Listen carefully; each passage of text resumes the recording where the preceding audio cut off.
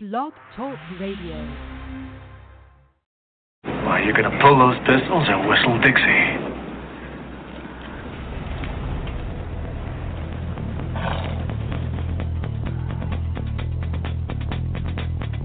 Let's ride.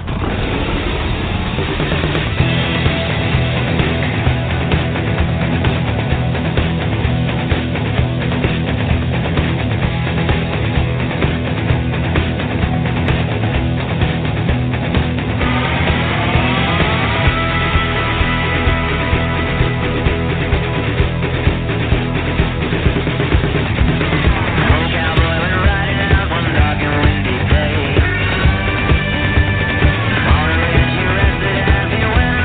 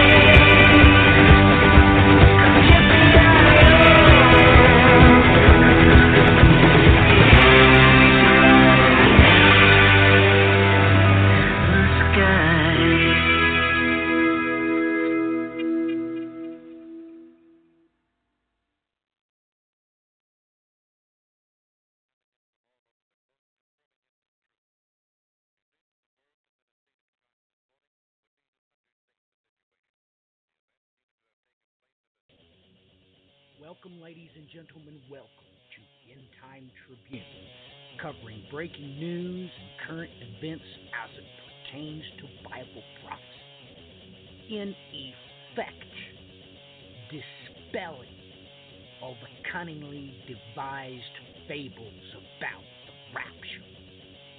For he is coming. He who sitteth upon the throne is coming, and he will rattle your cage.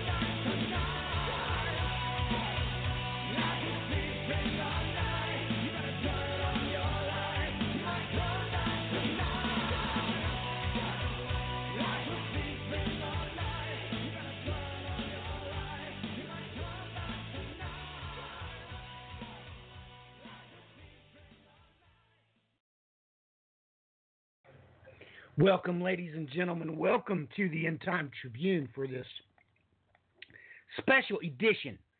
Ashur rides the Velvet Revolution. It is good to be with you tonight. Sorry for that little bit of a rough start. Had some personal issues having to be worked through. So I hope you weren't too put off by that rough auto start of the show. But,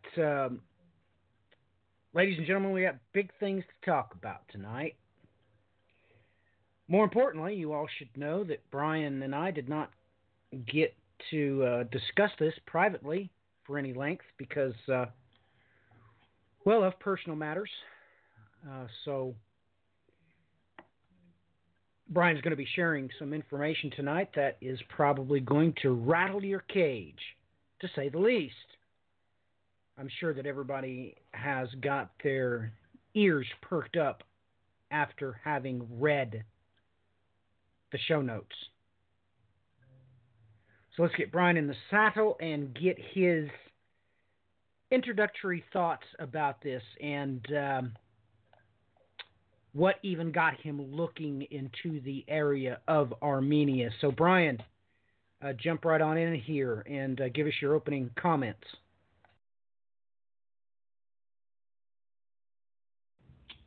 All right, well, I guess to jump into this a bit, I don't know how many people were aware of what happened here over the course of the week when the Velvet Revolution has broken out inside of Armenia.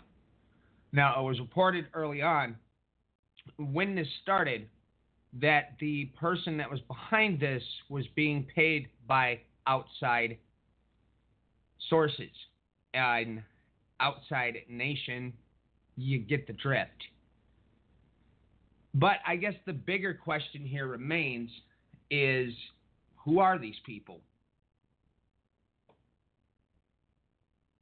Who are the Armenians? Well, I think that's going to be rather shocking as we move into it. And I'm going to hand it back over to you, Matthew. Let me know if my mic is too hot or if anything weird is going on with it. No, you sound fine to me. You may be perhaps a little bit louder than me, but it's not. I'm not getting the distortion that I get when it's really too high. So I think you're just fine. That being irrelevant, Brian, that's relevant anyway. It is always the content that makes the End Time Tribune, not the delivery, not the audio file itself. I know that people go through great lengths to entertain you. However, that has never been my goal. Never really cared about that. I am quite disturbed to find out that one of my former associates is, how do I put this politely? Countermanning Brian and I, shall we say. And that's all right, because as I told Brian not to worry about it, because he is completely and absolutely ill-qualified on every single front to counter anything that Brian and I have to share. Like tonight, Brian's going to talk about the archaeogenetics. He's already got it mapped out. He's already got the proof. It's always in the pudding, and they're always trying to cover it up. So with that in mind, Brian, your mic being louder than mine is completely irrelevant. I'm sure they can hear me. And believe me when I say that due to the simple fact of the vast correspondence that I get, what I say they're going to hear. So, if the audio's off and not as polished and as brass as other programs, I don't even have the inkling to care. So, with that in mind, ladies and gentlemen, you need to realize that the opposition leader in Armenia said this: I'm declaring a start of a peaceful velvet revolution in Armenia. There's only one problem with that. The Bible, God's holy word, is binary. It is first and foremost Hebrew, and it is Greek. That is how it was delivered to us, using those two alphanumerical scripts. The Thomson translation of the Greek Old Testament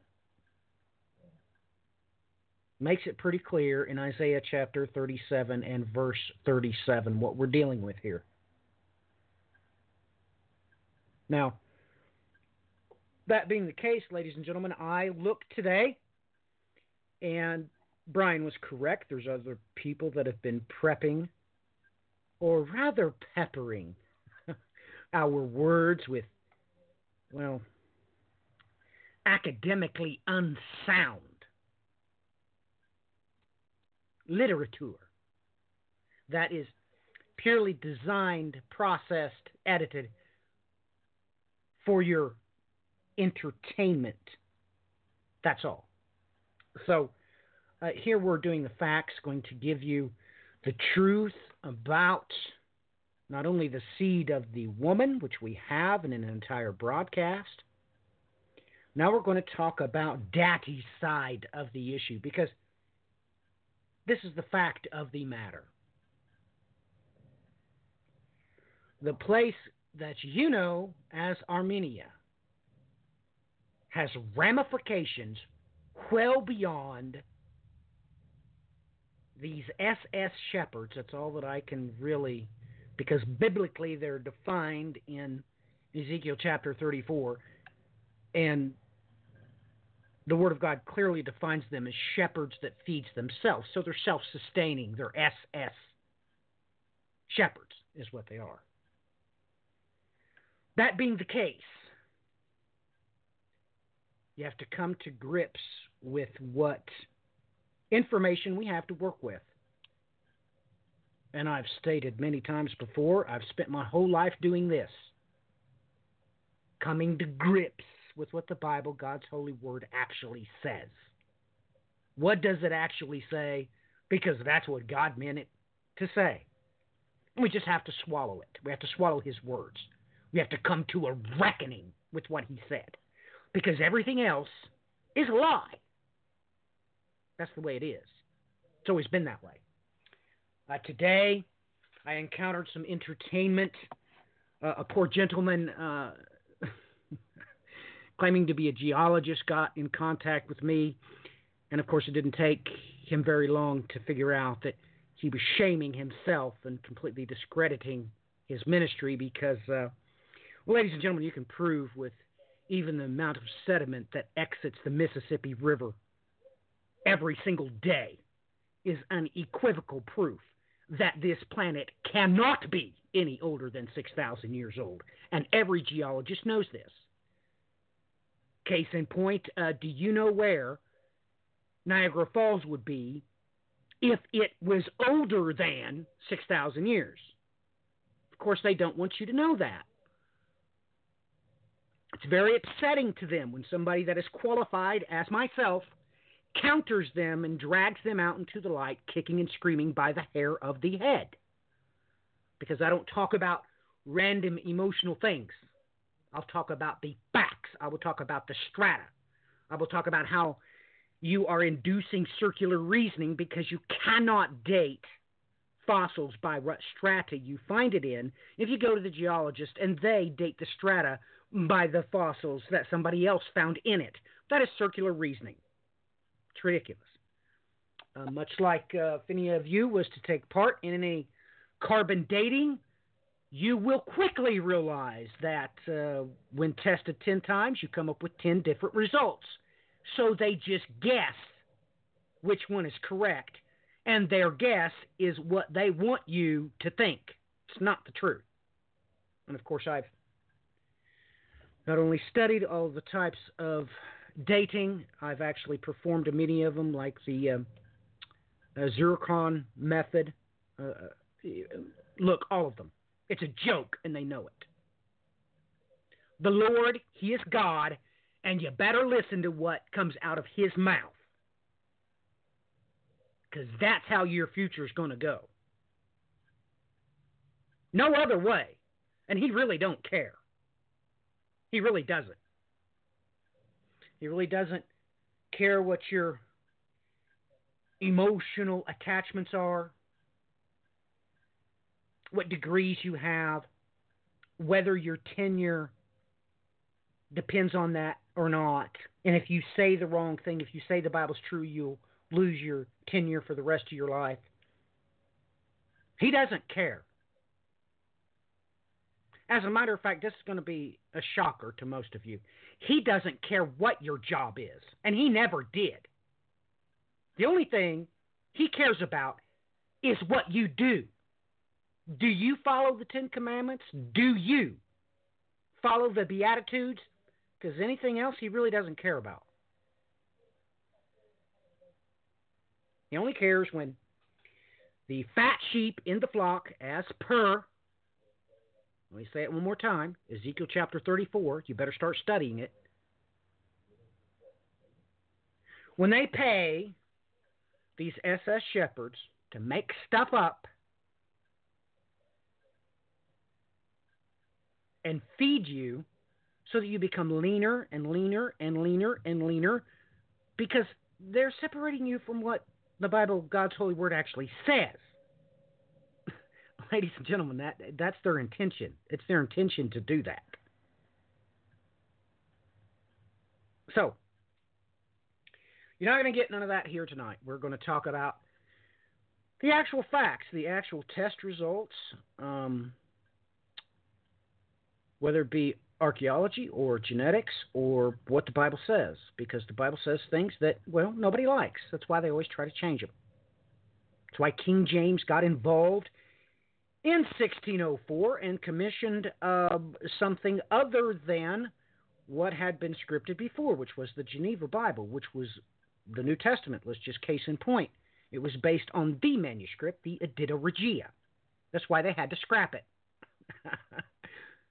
Surely you know that. Surely your self-sustaining shepherds have taught you that. But if not, you're in for one whopper of a ride tonight. But just so you know, I really don't care what God's word says. I don't. I just take the data, come to grips with it, swallow it. That's what I accept. That's just how it is. And, well, if, I'm real emotional because I really do love, let's say, the Cubans. And the Bible says, that the Cubans are going to be obliterated. Well, that's just how it is. I mean, if that's what he said, that's what we run with. As a matter of fact, most of you will remember when Brian started co-hosting the End Time Tribune. Guess why? That was the only criteria he had to meet. And he was tested on it over and over and over and over and over. I sent him things, sending verses here. What does this say? What does that say? Now, sometimes Brian did get upset.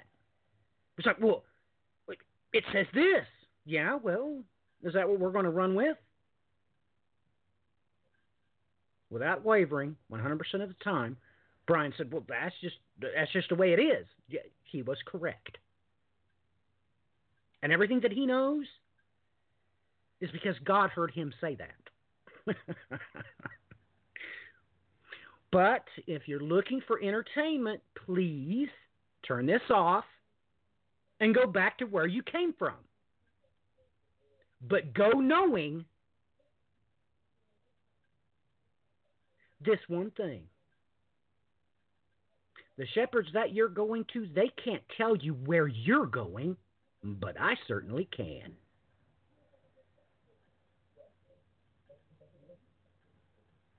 So, with that in mind, let us come to grips with this Armenian situation. So, Brian, why don't you tell us about the situation in Armenia? Because I tried to find it on other people's websites, and there was nothing. There was complete silence. Like it's absolutely unimportant. So most of our listeners probably don't even realize there's anything happening in Armenia. But after you describe that, let's get into the meat and potatoes, because I really cannot go very long on milk alone. Never could. So, Brian, you have the mic. All right, let me jump into this. Early in the week, approximately it was about the 13th, I believe, that this broke out, which would have coincided with the same window of time, depending on your time dateline position. Armenia broke out with the revolution that was termed the Velvet Revolution. Now, here's an article from Eurasia.net, is one of them I can pull up. If you go out and look this up, you'll see what's happening. There's two videos that I had grabbed last night, and the audio in there would be helpful, but nonetheless, folks, you can easily look this up and find out what's going on. Now, just to give a brief paraphrase quickly, this article specifically from Eurasia.net, or Eurasianet.org, sorry about that. Armenia's Sargsyan appointed PM as protesters declare Velvet Revolution. Armenia's National Assembly voted overwhelmingly to install Sargsyan as Prime Minister on April 17, ignoring protesters calling for the former president to step aside. On the fifth day of demonstrations, thousands rallied in Yerevan, shutting down the capital. Local media reported that demonstrations had spread to other cities. Sargsyan resigned as president a week ago, and under a new constitution that makes the premier the country's most powerful figure, is set to extend his unpopular rule indefinitely. In his acceptance speech following the 77-18 vote, Sargsyan touted the accomplishments of his 10-year rule, yet he acknowledged frustrations and economic decline. I'm sure that many people in Armenia, at least 60% or maybe even more, are unhappy with everything. Sargsyan said, and any family children may well be unhappy with their parents or vice versa, but that doesn't mean a conflict. Turning to face members of the opposition, Yokblok, he added, to live in a just Armenia, indeed we should avoid waking up the country's extinct volcanoes, and they won't be woken unless there are those to provoke them. Yelk's most prominent member, however, wasn't in the room, sporting a camouflage t-shirt, cargo pants with a black eye, hand bandaged from scuffles with police the day before. Opposition MP Nikol Pashinyan was busy coordinating the crowd gathered outside. The National Assembly marionette session has started, and so are mass protests across the republic. Pashinyan, leader of the Yelk Way Out movement, proclaimed through a bullhorn in comments cited by Armenian public radio, I officially declare Armenia has entered a revolutionary situation, and I hereby announce the start of a peaceful people's velvet revolution. Increasingly, the events of the past 5 days appear to be a standoff between Sargsyan and Pashinyan. Sargsyan, the 63-year-old president of Armenia's Chess Federation, likes to wait and make the last move, say opponents, preferably one that decides the game's outcome. As both Pashinyan and Sargsyan vie for authority, it is unclear if either has a plan. Yet the odds are stacked firmly in Sargsyan's favor. Not only has been Armenia's elected leader for the last 10 years, he officially controls the security services and presides over a party uniquely loyal to him personally. A party that lists many of the country's richest people as members. For his past 42-year-old, Pashinyan has a controversial record and limited resources. A Yerevan University dropout, he began his career as a reporter for Armenia's budding independent media in the 1990s. In 1999, he took over as the editor of Hakan Jamak Armenian Times, an influential and staunchly anti-government daily. He emerged on Armenia's political stage during the crisis following the dispute, the 2008 election. Folks, keep in mind that Mikhail Saakashvili in 2008 did what?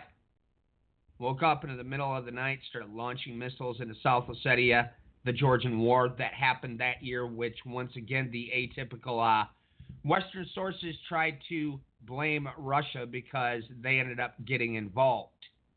It's the same old story as the Ukraine. Now, I'm done with my commentary. Let me move on.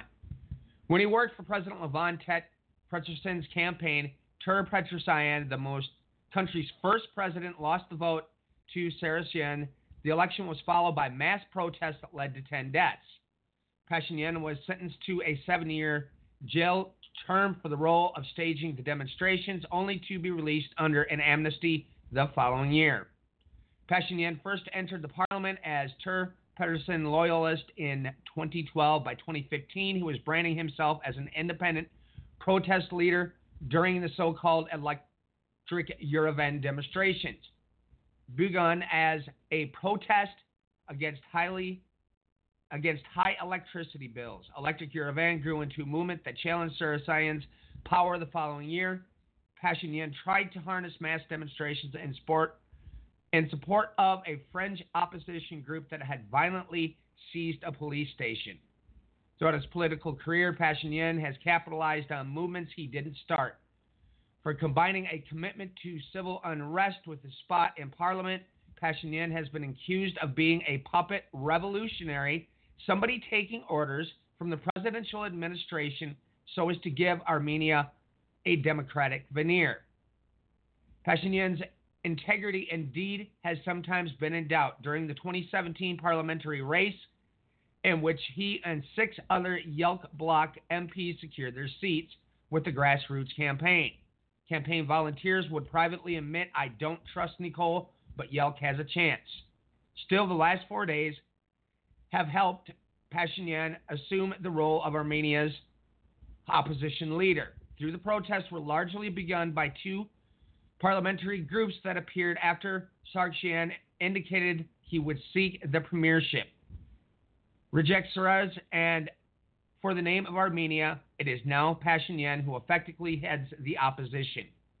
In his camouflage and backpack, Pashinyan has spent 5 days running around Yerevan, proving he has learned some lessons from 10 years in the opposition. To prevent violence, he coined a slogan, "The police are our brothers," and pointedly apologizes to police on the streets for the inconvenience to maintain public attention.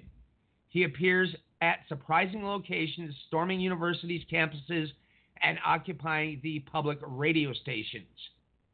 Late on April 17, on Yerevan's Freedom Square, Pashinyan called on protesters to return tomorrow and continue to paralyze the capital.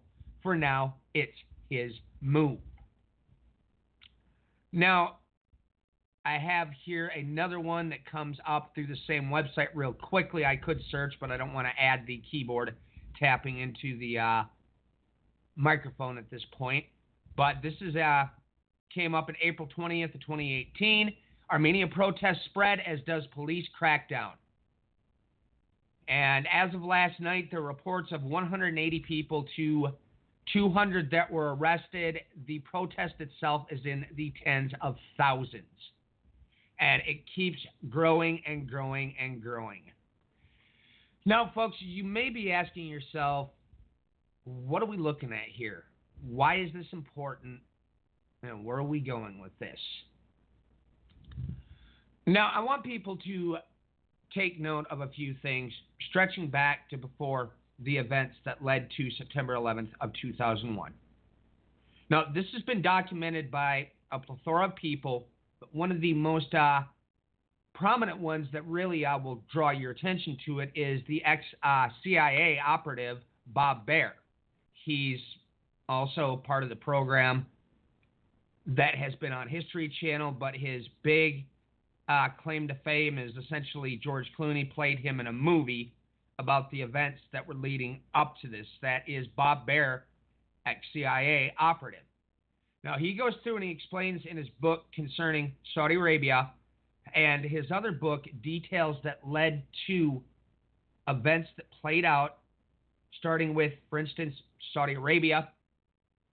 What you had going on at that time with Saudi Arabia was in discussion with Aramco making dealings with Russia. This led to all sorts of issues. Now, folks, you might want to take note that it came out in TASS News Agency earlier this week, where they started releasing the talks between Saudi Aramco and the Russian government. They're already in discussions again. Now, as Bob Baer points out, there is a lot of details that point to the Caspian Sea, the oil basins there, specifically around Baku, and then leading into Afghanistan, and the different pipelines they were attempting to build, was a large factor behind why it was that the Western nations were so how do we put this? Well, it was as in what Turkey's Erdogan had stated after the Gulen coup. It's the gift that keeps on giving. This allowed this pretext to start moving towards the Caspian Basin, move into Afghanistan. Of course, we know Iraq. We can stretch this forward to all the different things that are breaking out throughout the Middle East, and this keeps building. Now, we had an article that was released back in, off the top of my head, I want to say it was around 2011, where it charted the fact that and it was out of New York Times, I believe, off the top of my head, that it stated that these GOP groups, GPO, what is it? It's basically your non-profit groups, the government-owned movements that are placed in different parts in the world. I'll try to pull that article up here in a little bit because I'm getting the terminology wrong. But nonetheless, these groups were on the ground prior to the Arab Spring. They were coaching people in democracy, and these events had a chain reaction that inadvertently had led to the Arab Spring. Now, we've had speculation throughout, many of these Western nations have stated that the CIA was behind what broke out during the Arab Spring, but then you'll have others that point out that that's not exactly how it worked. It's NGOs, these non-governmental organizations are continually found tied into these varied revolutions, these varied coups. For instance, the Arab Spring. We take this backwards. We can find the same elements happen within Georgia. We had the same thing happen with the Ukraine. And now we see the same element is playing out in front of us in Armenia. Now, as I stated previously, this was paid for by outside intervention, by outside nation, is how the article referred to it. After the program, I will find that article and I'll include that in a link over on the overtattentionshow.com. I'm going to pull together a quick little set of notes so people have something to follow. We have this same pattern breaking out.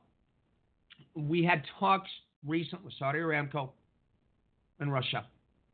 It was also revealed this week through Reuters, but I had followed this since before it happened when Rada, the Kurdish news station down there in Erbil, started pointing to the fact that they had bought, were working on a deal to get access to the oil fields there in Kirkuk.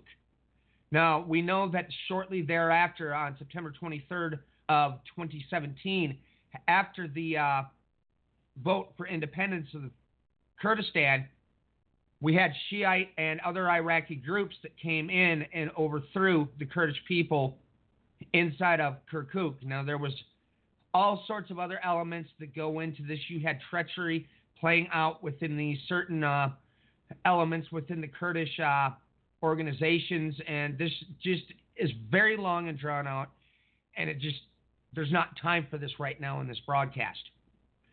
But they had gotten their hands on that oil field. It was signed into effect around the exact same time frame that we had the overthrow of Kirkuk. Now, we did a program quite some time back about why the Kurdish people are important. They still continue to be important.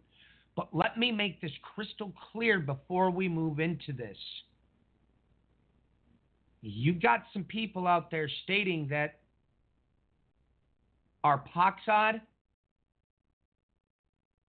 our Faksad in the Bible, which essentially down through the bloodlines became the father, the great, however you count, grandfather of Abraham. They try to lock in a certain group of people with the Kurds. And I'm going to state this now. You are absolutely and most certainly incorrect in your assumptions. And we will get into that further on. The Kurds are not part of the group we're going to be talking about later. Keep that in mind as we move forward. Now, when you have all these factors playing out here, you have parallels going on with, for instance, these situations in Russia that stretch all the way back through time itself, but keeping it to recent modern events.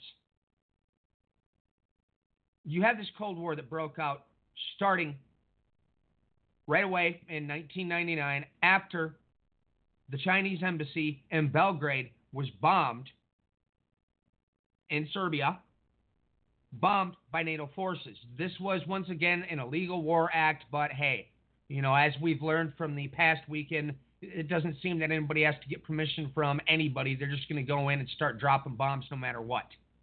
You can go look into this. That's well documented as well.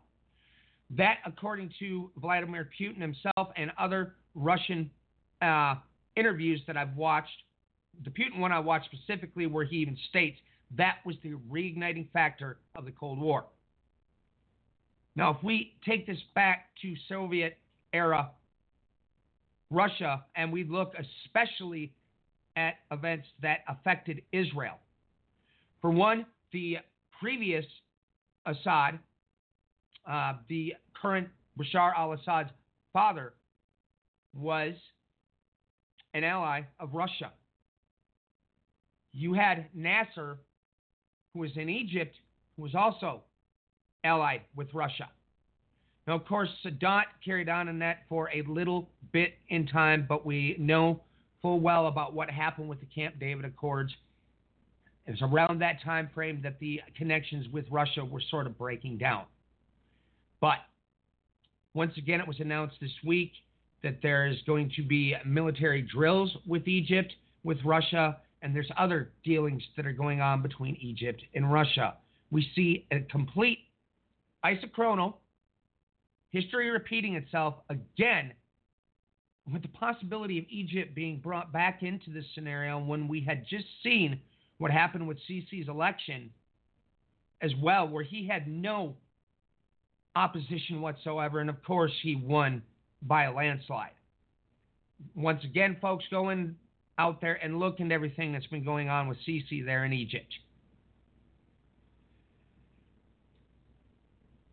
Many of the analysts, the different think tanks, the different journalists are pointing out the very fact that what has the Western nations most concerned right now is the fact that Russia is gaining massive ground and influence within the Middle East. A lot of them are stating that this is what is truthfully leading to this new brand of McCarthyism, where, aka, Russia is always bad. And this is what's causing much of the conflict that we see happening here with, for instance, what just happened last week in Syria. We have, of course, the different sanctions that are being placed all over Russia. We had just a plethora of them come out in the last week to 2 weeks that targeted the oligarchs in Russia, people right near Putin. Russia's already stated they're going to retaliate in kind, no different than what the Chinese said in the midst of this trade war, that up and down and up and down and up and down we go, where it's stating everything's working itself out with the Chinese trade war. Then a couple days later you find out, no, it's not, and this just continues. The same factor just is building and building and building, going nowhere good. You have them sanctioning Ukraine.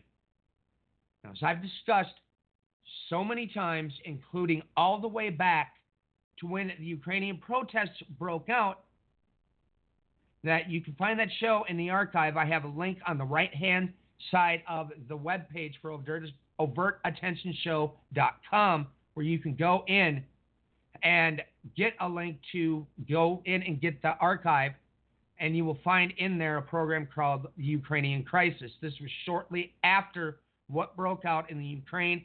We go through in extreme depth and explain exactly what investigators on the ground have verified and backed, including BBC, of what actually happened there in the Ukraine.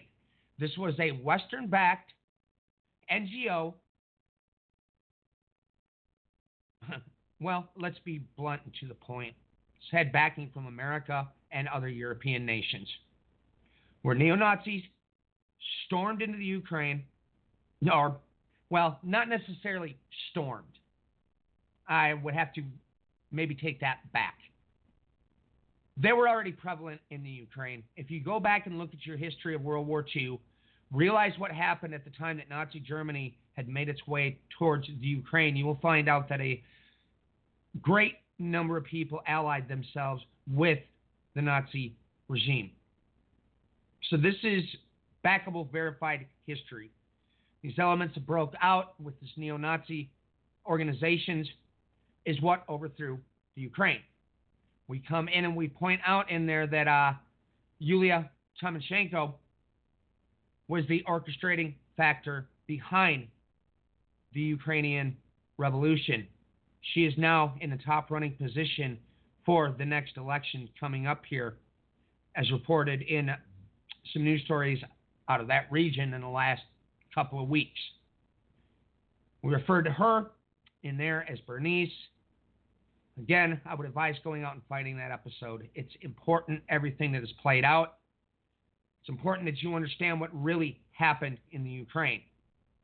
Now, I need to correct some garbage because I guarantee that once the public begins to realize that this might be important, what's happening in Armenia, of course, you folks, you're going to start hearing that infamous name, George Soros, being blamed for everything. I'm going to tell you right now, look the other way. They pull this so much, it's gotten to the point of being absolutely ridiculous. I looked into the information where they started pulling some of this nonsense from a few weeks back, and it's tied into an organization that was called DC Leaks. The thing stinks. It's become fairly understood now that, for instance, WikiLeaks and Julian Assange had an agenda, and that agenda was to back right-wing politicians. I have stated so many times that you cannot trust the material that is coming from there. I do not like even having it cited because of the fact that, look, there's things that came through there. For instance, we had the big trove of hacking tools that they claimed was the first release, and all these first release of things that were going on with the security for phones and things in the internet and giving access. Folks, all of this information was out there previously. The tools that were shown for hacking that were part of the NSA program and other United States government cyber command projects, that information was stolen previous and was released to the public. He tried to claim that he was the first one to get a hold of this and put it out there, and that is a bold lie. You can go out there and look into some interviews. One of the big ones I caught was Jeremy Scahill had him on the Intercepts podcast, and he was asking him some tough questions about how do you know that you weren't being used to push the right wing. And you have to hear it yourself. You can tell right away. So stay away from the nonsense here, folks. They love to run around with their conspiracy garbage. Alex Jones has been outed this week. Again, a name I don't like using. Propaganda Jones is more proper, and MisinfoWars. This is where all this garbage keeps floating from. Now, when we look at all these parallels, that we have these situations that are wrapping themselves back to things that happened prior to September 11th. We have the Caspian Sea basin there. Saudi Aramco talks with Russia. Russia gaining a major foothold in the Middle East, the thing that was trying to be prevented during the Cold War. Especially Kissinger was all tied up in this, and then Mr. Brzezinski. We have ramifications here that are huge. How does this tie into Armenia? Current governing body is connected with Russia. They want this alliance broke. This has been done before, where we had Mikhail Saakashvili, who was aligned with Western groups, do what he did during the, I believe it was the 2008, it was that election cycle. Mr. McCain, who everybody knows is a full-blown neocon war hawk. This is pretty much common knowledge. When he was running for president, I believe it was right around that time frame, he's holding up signs that say, "We support Georgia." And you had the crowds there going wild, even though they didn't have any idea what was happening. Top of it, Mr. Donald Trump, the current president, was also in the mix. I have some videos over on my Overt Attention Show YouTube where you're going to find this, and we even brought it up in the episode we did back in 2012 concerning 2008, David Flynn's work and stuff that we began to look into around that time frame as well, where that same video is sitting in there where it states in broad daylight, here's Donald Trump, we support Mikhail Saakashvili. And as it turns out, you find out there was all kinds of real estate dealings going on. This continues to boil. Same thing goes with these investigations happening here in the United States. Every time you begin to see things happening, and even Donald Trump on his Twitter, out of his own typing on Twitter, stated that the last thing that was brought up, some big nonsense thing about he set up some conference and was talking to people with Russia, and on it goes. As he stated, well, no, folks, you got this one wrong. It was Ukraine. I've discussed Manafort's connections as to the reality of what he was involved in, opposed to what they want you to think he was involved in the Ukraine. Through hacked texts of his own daughter, she pointed out that he's got so much blood on his hands during the time of that revolution in the Ukraine. There's only one thing that leads to. It was Western forces that came in on the ground and started shooting people. You can see the actual footage, and you can also take a look at the Ukrainians, and you'll notice that their body builds are completely different. The Ukrainians tended to be a little bit shorter and stockier, where you had very tall folks. Thin, of course, head to toe, covered in black, sitting there with the sniper rifles. Right away, at the start, questions began to arise. You have discussions that were going on between various diplomats and other nations that were later confirmed by these diplomats that Western forces were involved. You keep going forward. Those snipers were not from there, and this includes what they found in the BBC investigation, because those investigators, they were on the ground when it happened. They actually had film footage, and they started looking around. Once again, you can find this out there, and I believe I even have information about this on my website already. We're seeing a pattern here. When you have the governing body has deep connections with Russia and Armenia, and you look at Armenia on the map, you realize it doesn't. You see that infamous little wall. You see a corridor stretching from where they are, moving up north, going in towards towards Russia. Georgia right next to it. Over further to the east is where Baku is, in a different nation, where those oil deals were being made with, I believe, even ExxonMobil. I can't remember exactly which U.S. bodies were involved in those deals that they were attempting to make in the Baku region. Now, as I brought up that movie, that Bob Bear, where he's played by George Clooney, it's the movie can be confusing if you don't already understand what's happening there. But the way things are portrayed, already in the House of Saud, there was a certain person in there that was already working on solidifying these moves with Russia. And as the movie itself illustrates, well, the Americans didn't take too kindly to that, as he tries to stop them killing him in a drone strike. His first book from Bob Baer goes into many of these details. His work is decent.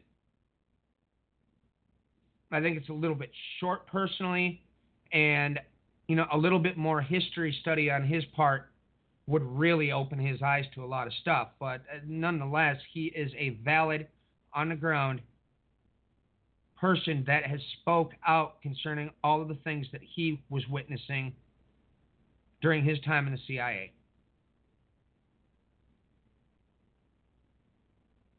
So once again, I've explained when it goes to source material, I'm very, very specific about what I will cite and what is nonsense. So now we get a little idea of where this is headed.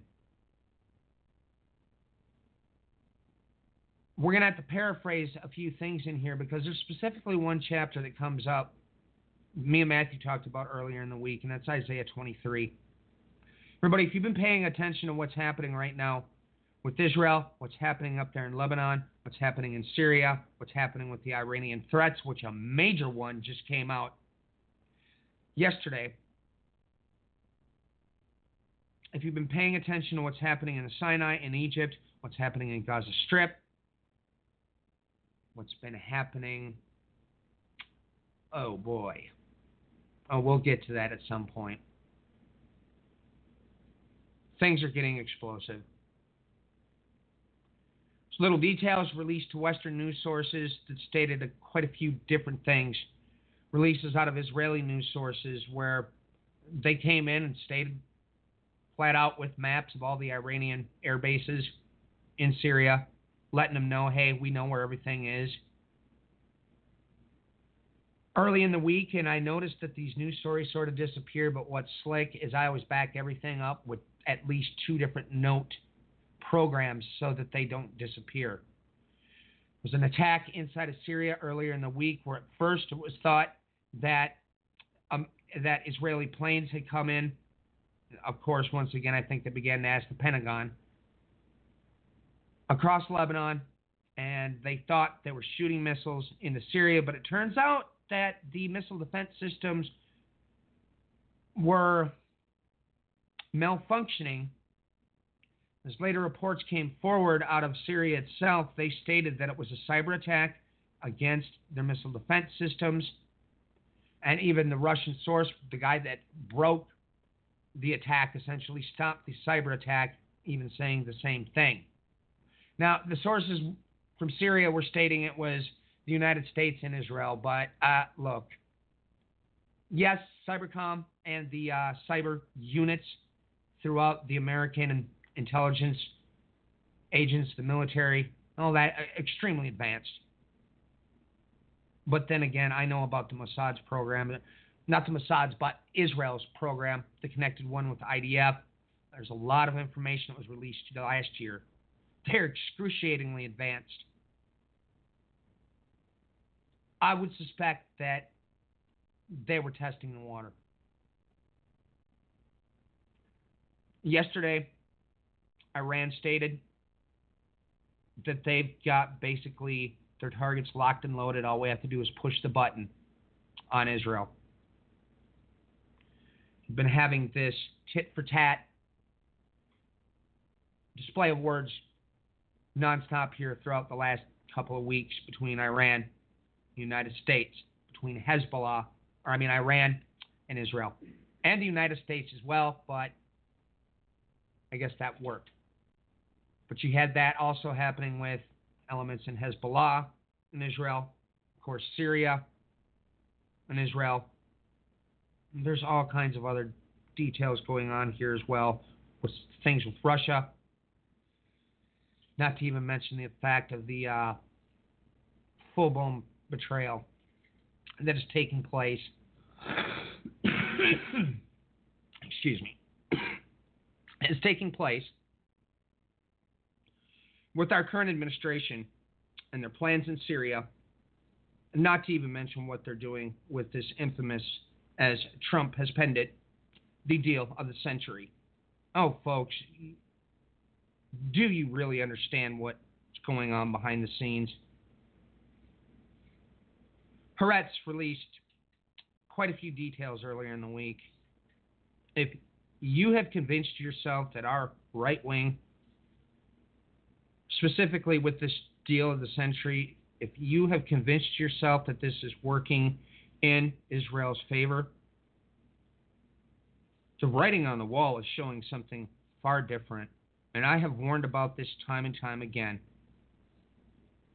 He went to those Middle East deals last year when he was making his visits through Arabia, for instance, and the Gulf Coalition when they sat down.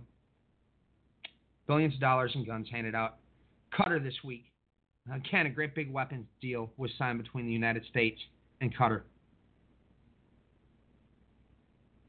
Already he's armed. Everybody's surrounding him. The Arab Coalition had a meeting this week where they're condemning Trump's move as stating that Jerusalem was the capital. All of them, including King Salman. Yes, Mohammed bin Salman tells one thing. King Salman says another. Now, I hate to be the bearer of bad news, but the king supersedes the prince. And the prince has had his folks out making deals with Russia's oil cartels or groups. You see, they call OPEC a cartel. I wonder why. We've already had an oil shock that's initiated as we speak, folks. And guess why? Well, of course, OPEC has been pulling back their production to try to keep the oil markets from not being flooded. Why? Because, well, a few years back during the Obama administration, Saudi Arabia declared bankruptcy. Yeah, nobody talks about that. So we know that happened. As things turn out, Venezuela, OPEC nation, not putting out enough oil. Wonder why that is. Oh, all the sanctions, everything else that's been pushed there. Yes, Venezuela has one of the world's biggest oil deposits in the world. They have a major shortage in their stock, but let us not forget that a mass majority of the United States oil refining factories along the Gulf Coast, starting down in Texas, which were in dire trouble when that hurricane came into Texas, stretching along there all the way in through Florida. There's a vast majority of these refineries that had to be built in a certain way to deal with the type of oil that comes from Venezuela. It's a different type of oil that has to have a different refining technique. Okay, so you've got, once again, you have claimed shortages. You had, at last I checked, you had it floating between $73 and $74 a barrel earlier in the week. And then on top of it, Mohammed bin Salman comes out and states, we want it to be around $100 per barrel coming up. We had the prices rise because of what happened in Syria. I warned last year, folks, you would best watch for another oil shock. And here we sit. Now, I'm going to let us have this break here because we have to get into the meat of the matter concerning why Armenia is important. Who are they really in the Bible? And moving forward. Handing back over, Matthew. All right. Well, once again, due to personal situations, personal issues we're having to work through, we're going to play a rather popular break simply because I've had so much correspondence concerning it. So, fasten your seatbelts, get your trays in the upright position, and get ready to just swallow what God has to say. Because this is the facts of the matter. You're listening to the End Time Tribune. We'll be back 9 minutes, 57 seconds.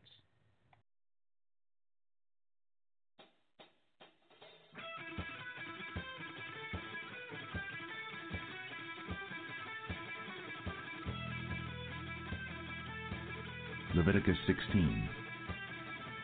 And the Lord spake unto Moses after the death of the two sons of Aaron, when they offered before the Lord and died. And the Lord said unto Moses, Speak unto Aaron thy brother, that he come not at all times into the holy place within the veil before the mercy seat, which is upon the ark, that he die not. For I will appear in the cloud upon the mercy seat. Thus shall Aaron come into the holy place with a young bullock for a sin offering, and a ram for a burnt offering. He shall put on the holy linen coat, and he shall have linen breeches upon his flesh, and shall be girded with a linen girdle, and with a linen mitre shall he be attired. These are holy garments.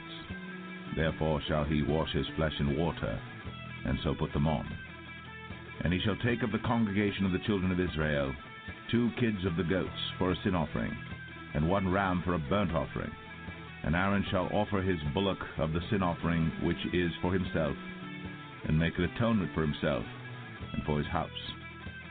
And he shall take the 2 goats and present them before the Lord at the door of the tabernacle of the congregation. And Aaron shall cast lots upon the 2 goats, 1 lot for the Lord, and the other lot for the scapegoat. And Aaron shall bring the goat upon which the Lord's lot fell, and offer him for a sin offering. But the goat on which the lot fell to be the scapegoat shall be presented alive before the Lord to make an atonement with him, and to let him go for a scapegoat into the wilderness. And Aaron shall bring the bullock of the sin offering which is for himself, and shall make an atonement for himself and for his house, and shall kill the bullock of the sin offering which is for himself. And he shall take a censer full of burning coals of fire from off the altar before the Lord, and his hands full of sweet incense beaten small, and bring it within the veil. And he shall put the incense upon the fire before the Lord, that the cloud of the incense may cover the mercy seat that is upon the testimony, that he die not. And he shall take of the blood of the bullock, and sprinkle it with his finger upon the mercy seat eastward. And before the mercy seat shall he sprinkle of the blood with his finger 7 times.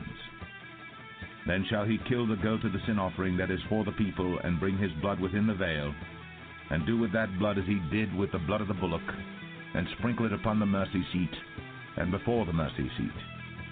And he shall make an atonement for the holy place, because of the uncleanness of the children of Israel, and because of their transgressions and all their sins.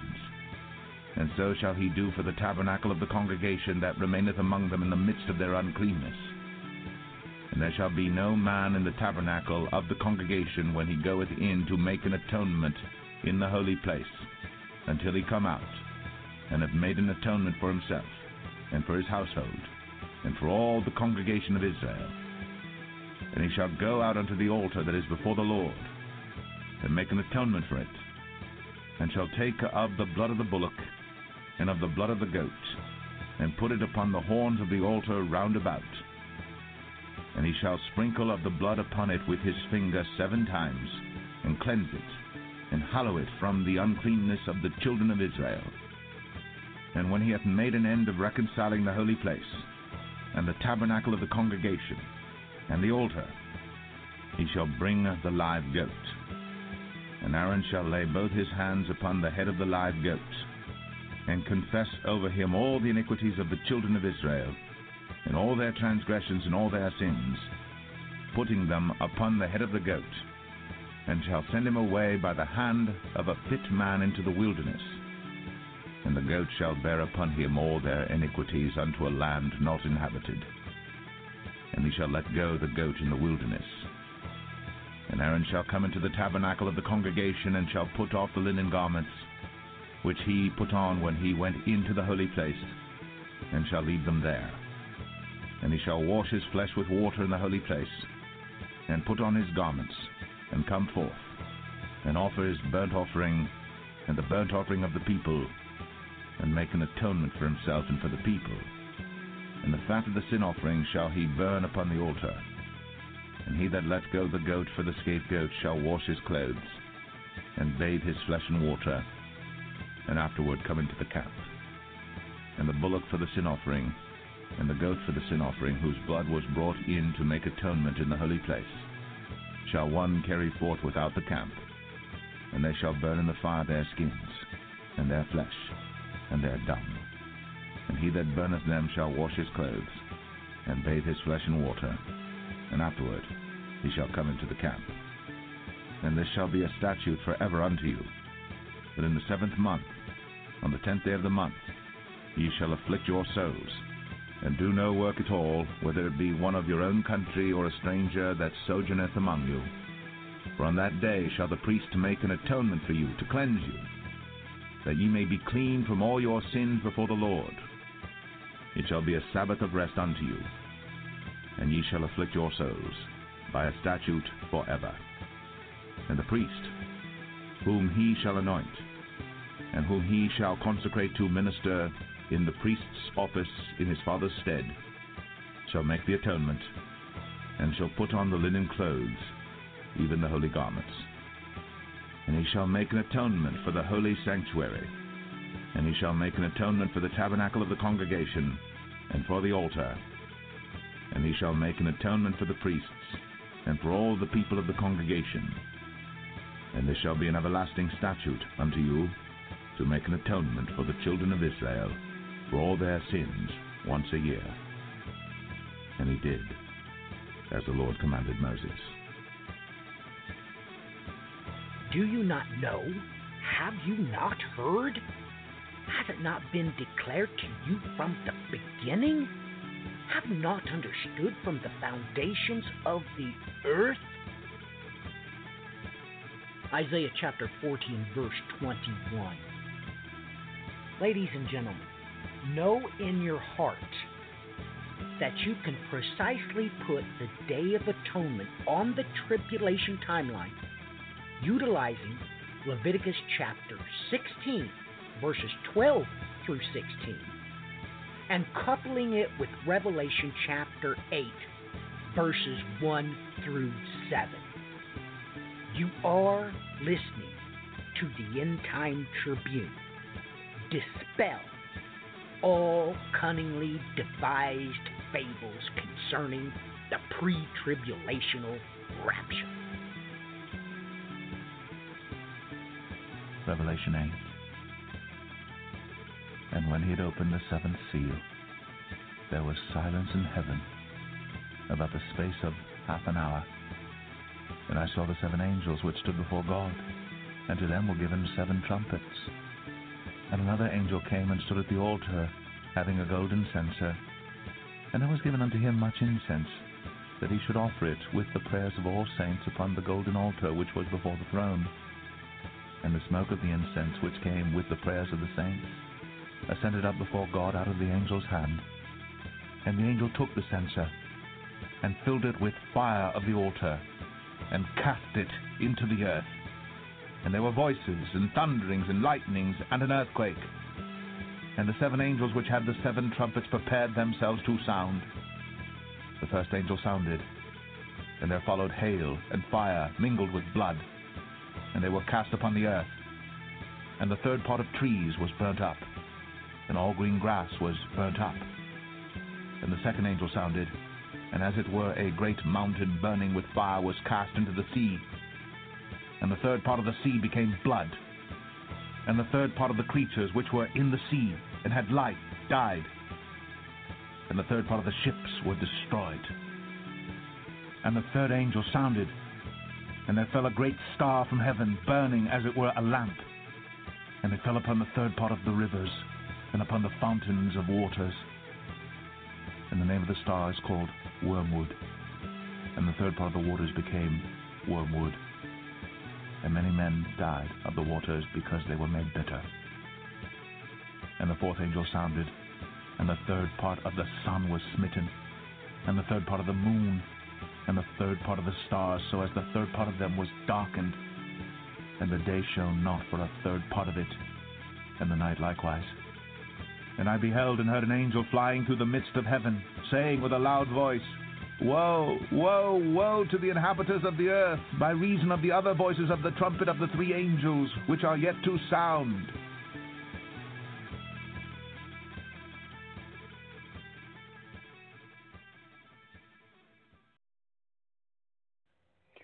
Welcome back, ladies and gentlemen. Welcome back to the End Time Tribune. I do hope you enjoyed the break.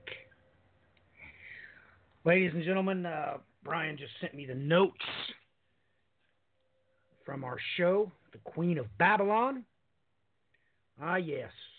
Much studying, research went into that, determining who exactly was the mother. Kings indeed. So, ladies and gentlemen, we have got to get down to the point where this connects with the Bible, because Brian has already brought out the simple fact that we've got major issues of major importance going on in the ground in this area known as Armenia. I've been checking over his links and everything from before the show. Ladies and gentlemen, the genetics just stare you in the face.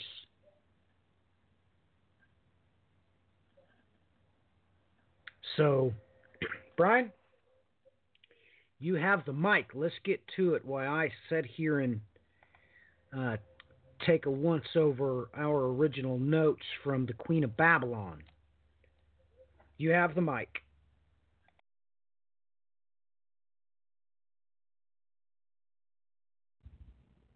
All right.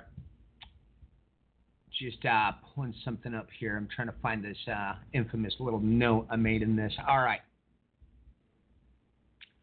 That's not the one, for Pete's sakes. All right, I will find that in a minute. Now, here's some interesting little tidbits.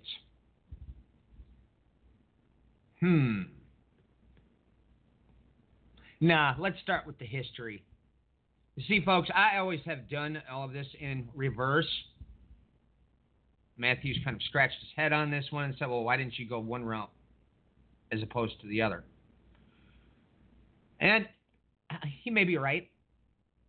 But the thing is, with that is, well, I don't know how many years has it been that I've been working on in-depth history, tracking all the groups from that table of nations, and then further backing it up, historical documentation, and then further backing it up with genetics and archaeogenetics.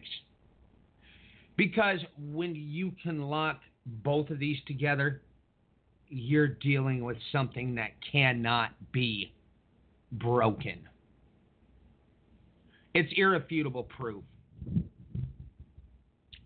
But to get an idea, let's start here first with who are these people? Well, folks, you know, the first thing to bring up, I would say, in this is to stroll over to Genesis 11, starting with verse 10. Who are the Chaldeans, everybody? Because if you do a search out there, you're going to get all kinds of make-believe and nonsense, even down to some encyclopedia articles going, we have no idea who they are. Which is, well, it's atypical, or in the words that we tend to use, that's classic. Well, let's start here with the records of the generations of Shem. Shem was 100 years old and became the father of Arpachshad 2 years after the flood, and Shem lived 500 years after he became the father of Arpachshad.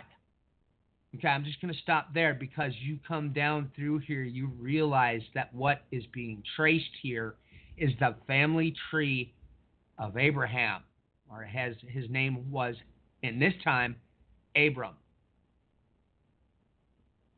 I'd pay attention to that. We come down here, and Haran died in the presence of his father, Terah, in the land of his birth, in Ur of the Chaldeans. And Abram and Nahor took wives for themselves. The name of Abram's wife was Sarai. The name of Nahor's wife was Milcah, the daughter of Haran, the father of Milcah and Iscah. And Sarai was barren. She had no child, and Terah took Abram his son, and Lot the son of Haran his grandson, and Sarai his daughter-in-law, his son Abram's wife, and they went out together from Ur of the Chaldeans in order to enter the land of Canaan. And they went as far as Haran and settled there, and the days of Terah were 205 years, and Terah died in Haran. Now, Matthew, you want to jump in here for a second, because I have to find this note before I go further. Sure. Of course, ladies and gentlemen, he is tracking exactly the lineage there of Abram. This is key and critical in realizing that, well, why does the Bible come out and tell you where he came from? What is the critical mass point that the Lord our God is trying to relay to us? He is targeting a specific reason, and that region is not going to change. Now, this is why, of course, when even you're studying the genetic lineages going on in this specific area, yes, you have infusion of other DNA when a place is invaded repeatedly. But guess what? The people stay the same. The root genetic material always remains. So, with that in mind, Brian, continue on. This is key critical points you need to bring up. And you're right. Every once in a while, I should jump in and remind everybody why the Lord our God gave us this technical data in the first place. He always wanted us to see this, and he always wanted us to believe what the genetic findings have to offer. He never wanted us to discredit the archaeological findings in the area. Of course he didn't, because 100% of the time everybody knows what that proves. It proves that the Bible's true. Always does. Just like when they most infamously found Jericho, guess what? When they dug down to it, there was a strange phenomenon. The walls had fallen out. They had not been blown in by battering rams. The walls had fallen out. You can see pictures of it. You can visit the site for yourself. So, Brian, the mic is yours. All righty. Yeah, and to state before I move into this, we're old colleagues, you know who you are. You were correct in asserting where Ur of the Chaldeans was. I'll leave it at that. Here's my own work. Folks, you're going to find out that there is a place called Erbuni Fortress, also known as Aaron Bird. In the Armenian tongue, this means the fortress of blood. Is an Armenian fortified city located in Yerevan, Armenia. It is 1,017 meters above sea level. It was one of several fortresses built along the northern Aratian border and one of the most important political and economic cultural centers of the vast kingdom. The name Yerevan itself is derived from Erbuni, or Erebuni. Goes on to the etymology. For time's sake, I need to skip down here to the inscription that's found in this place. In the autumn of 1950, an archaeological expedition led by Constantine Hoshamassian discovered an inscription at Aaron Bird dedicated to the city's founding, which was carved during Argashati's reign. Two other identical inscriptions have been found at the citadel of Erebuni. The inscription reads, "By the greatness of the god Chaldee, Argashati, son of Manua, built this mighty stronghold and proclaimed it Erebuni for the glory of Benali, which is Urartu, and to instill fear among the king's enemies. Argashati says the land was a desert before the great works I accomplished upon it.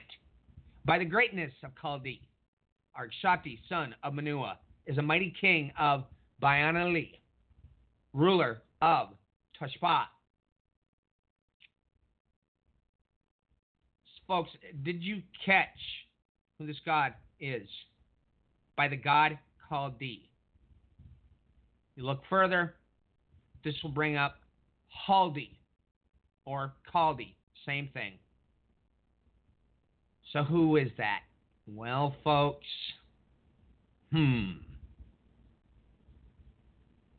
oh yeah, you see, these folks show up all over throughout history in varied, interesting places. Robes, wings on their back, something very strange in their hands, and a little cup riding upon a lion. Yes, folks, that is called D. For any of you that are familiar with Graham Hancock, his latest book, he actually had a lot of questions about these guys. What in the world is in their hands? Why are they doing this? Well, folks, keep in mind what the Bible says concerning the Chaldeans. Especially bear back to memory, for instance, Daniel 2. Now, if we look a little bit further at this, you see it's rather interesting, and I need to pull this quickly to get the exact wording correct here for what the Armenians call themselves.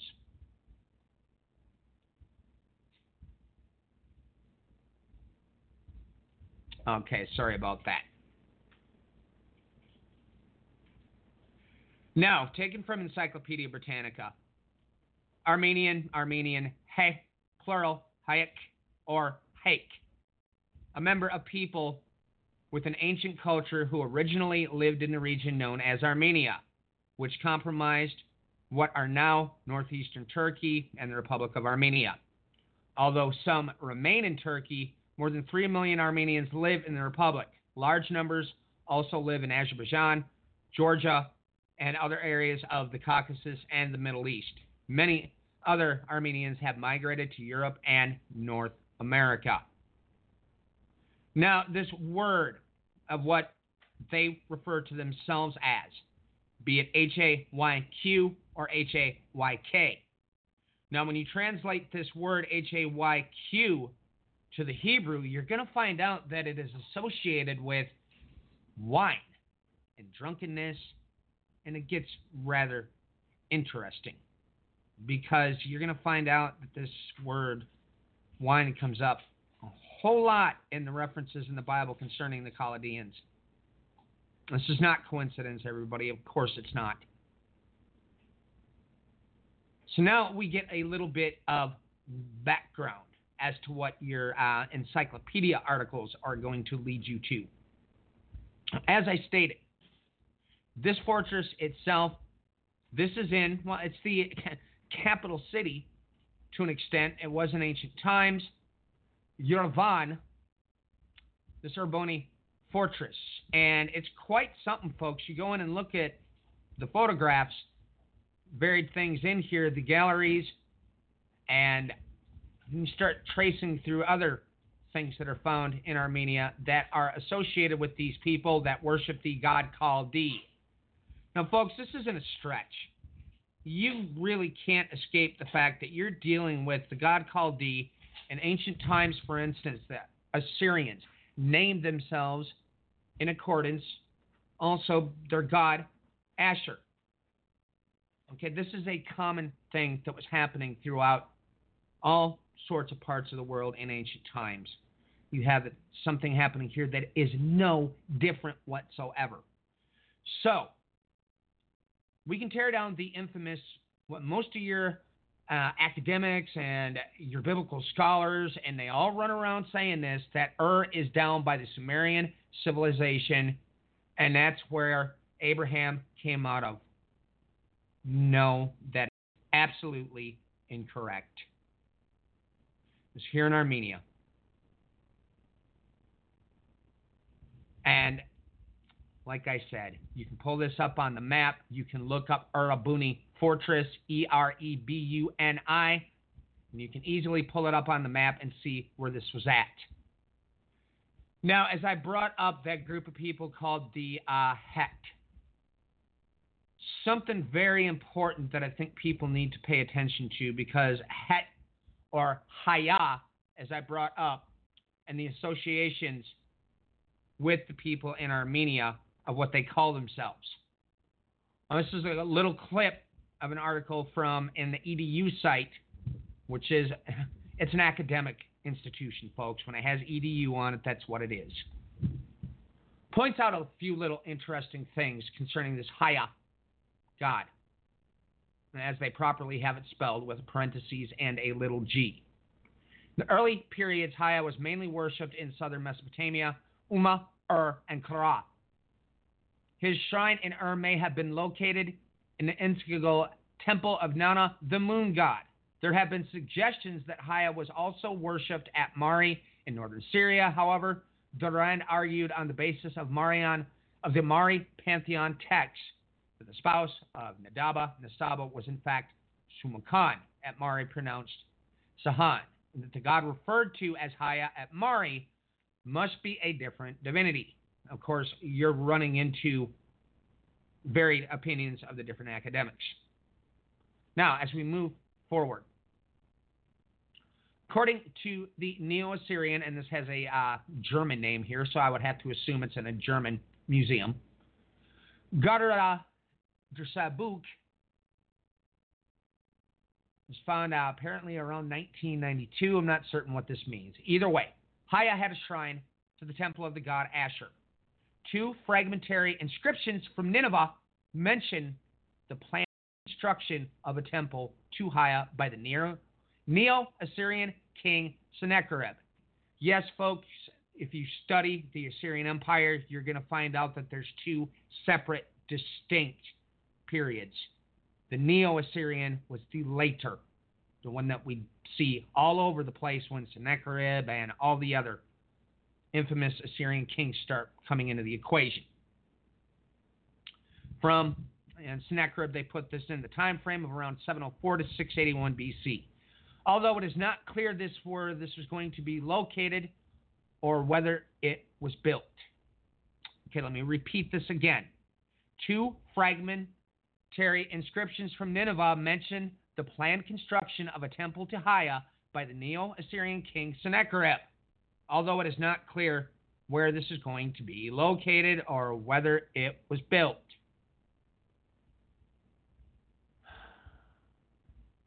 Right, let me, the next portion of this in this same article, time periods attested. The first attestation of this divine name in writing occurs at Farah, ancient Sarapaq, southern Iraq, in a school tablet from the 26th century BCE. The context is unclear. The god is most frequently attested in the Ur-3 period when he had cults attested in Umma, and Korah. In the old Babylonian version of the lexical list, Urasa, treating items made of wood, an item bearing his name, Gishhala, is listed in association with wooden instruments connected with scribal activity. Folks, you might want to pay attention to this because we've talked about this in the past. For some reason, the word for peacock is also written using his name, Zrahala, in an old Babylonian text. All right, folks, if you look into the ancient religion of the Zedek Kurds, you will find out that the peacock angel is a big part of their cosmology, and that angel, that peacock angel, is also one and the same as Azazel. Going on further, the cult of Hala'ith falls out of use in Babylonia after the old Babylonian period, if not or before, or is not attested. It was revitalized during the Neo-Assyrian period when King Sennacherib planned to build him a temple according to a draught of foundation document from his reign. He's still characterized as a scribal god, presumably in the role. He presides over a procession of the gods of Sabaratu at a festival in Ashur. He also participates in the New Year's festival of Ashur. Folks,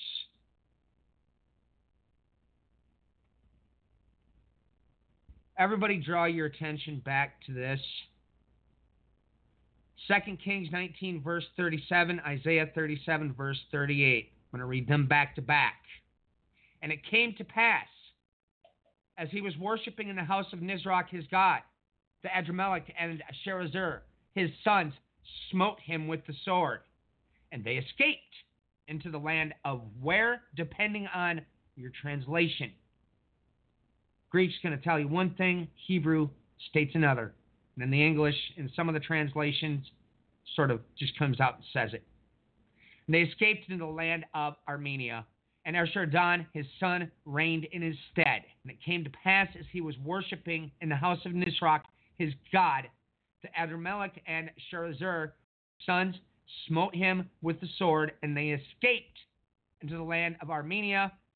And Asardan, his son, reigned in his stead. Well, folks,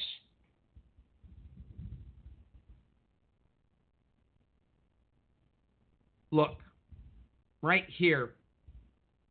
Now, these are Armenian people that trace their name going back to the same deity here as well. In texts that have been found, we have mention of Sennacherib. Now, folks, this is the type in shadow, it always has been. He shall worship a foreign god.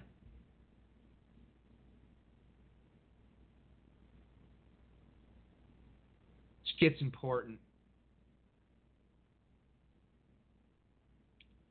I want to draw everybody's attention to something else here before we move too much further forward. Here is the definition of Arphaxad from JewishEncyclopedia.com. According to Genesis 10:11 and 1 Chronicles 1, the third son of Shem, Bokart's identification, Phaleg 2:4. Of this name with the Arpachtius of the Greeks and Armenian region, north of Assyria, adjacent to the Great or Upper Zab River, has long prevailed. The Arphaxides, however, did not belong to the Semitic word, and it would be difficult to account for the element shad. Very improbably explained as an Armenian element, shat by Lagarde. Still more probable is the Kurdish Albag, Delitzsch's Parades 256, explains from the Assyrian Araba Kishati, the 4 quarters of the world. Has not been confirmed. Nonetheless, this goes on. More recently, the view of Michaelis and by Josephus that Arpachshad contains the name of the Kassidium or Chaldeans has become predominant. The explanation of Justinus, etc., is boundary of Chaldea, of chain, Arpach, and Kashad, written together by mistake, so on and so forth. We move forward, are now superseded by the observations of Hamel, Ancient Hebrew Traditions, page 294, that Arpachshad is the same as Ur of the Chaldeans, Kassidim. Both names agree in the consonants except one, and also in meaning, as Arpachshad is the father of Shelah, grandfather of Eber, and the ancestor of Terah, Nahor, and Abraham, who came from Ur. Then inserted P of Arpachshad has so far not been explained. As we can move forward, Arphaxad, a king of the Medians and Ecbatana, is mentioned conquered by Nebuchadnezzar II of Assyria and put to death. The name has been clearly borrowed from Genesis 10 by the writer. Now this gets a little bit complex, but then again, this helps explain the anomaly with the twofold genetics in this region. because all of a sudden you have King of the Medians being mentioned here using that name.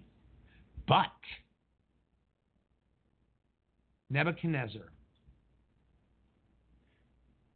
here is the reason that Matthew brought up that I sent the Queen of Babylon. Now, we have a video over on the Bands of Time YouTube channel called The Queen of Babylon, where we go into this in explicit detail. Who is the Queen of Babylon? Well, she was known as Adagopi of Haran. Adagopi of Haran, also known as Adad-Gupi, was an Assyrian priestess, a devotee of the moon god Sin in the northern Assyrian city of Haran, and the mother of King Nabonidus. Ruled from 556 to 39 BC of the Neo-Babylonian Empire. This goes on. Let me see if we've got the actual inscription here. Inscription of Adad-Gupi. Now, I have this, folks, here in the text of the Middle East. It's a very expensive volume.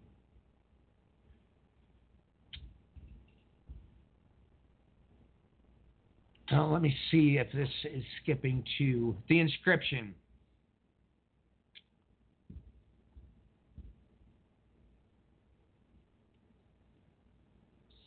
Here's the text. The cuneiform carved on the stone tells the life history of Adad-Gupi, daughter of Ashur-banipal II, the great king of Assyria, and the queen of Asharat. And the inscription, it is possible that it was written by a clerk of King Nabonidus. Okay. Elements of this are unreadable, of course. I am the daughter Adad-Gupi, mother. Nabonidus, king of Babylon. Priestess of the god Sin, Ningal, Nuxa, and Sardama, my gods, who since childhood has been looking for the gods, while in the 16th year of Nabopolassar, the king of Babylon, Sin, king of the gods, with his city. And the temple was angry and went to the sky, the city and population in which to rubble. From the 20th year, Ashur-banipal, king of Assyria, I was born until the 42nd Ashur-banipal, third year, Ashur-atu-ali. His son, in all 21, Nabopolassar, the 43rd, Nebuchadnezzar, and the year Awal-Marduk, the fourth year of Negrosar. 95 years as the god of Sin, king of the gods of heaven and earth, I'm looking near of his great temple. For my good deeds, he looked at me with a smile. He hears my prayers, he granted my words. Anger, heart became quiet against Ehul, the temple god Sin, who was in Haran, his favorite residence. He was at peace. He considers Sin, king of the gods, looked at me, and Nabonidus' son, fruit of my womb, to the throne of the king. He called, and the kingdom of Sumer and Akkad from the Egyptian border in above sea to sea under all the land. He entrusted since then at the hand, second hand, and Goop to Sin, king of the gods. With respect to the application, I pray that Nabonidus, son of me, descendants of my womb, his mother's favorite. From the time of Ashur-banipal, king of Assyria, until the 19th year, Nabonidus, king of Babylon, the son, the offspring of my womb. 104 years of happiness with honor by Sin, king of the gods, placed me. He made me prosperous. I own my second sight. Clearly, I understand well. Healthy hands and my feet, chosen my words. Meat and beverages fit me. Flesh is nice, happy heart. Do not suffer, but let him worship the great God. In 21 years, Nabopolassar, king of Babylon, in 43 years, Nebuchadnezzar, Napoleon's son, and 4 year Negrosar, king of Babylon. When they shall hold office, king for 68 years, with all my heart I respect them, I keep them. Nebuchadnezzar, son, me, descendants of my womb, before Nebuchadnezzar. The son of Nabopolassar, before Negrosar, king of Babylon, I caused to stand. Noon and night he kept them. What is pleasing to them, he did it constantly. My name he created, being the favorite of them in front of them, and as the daughter of their own, they raised my head. Nonetheless, this goes on.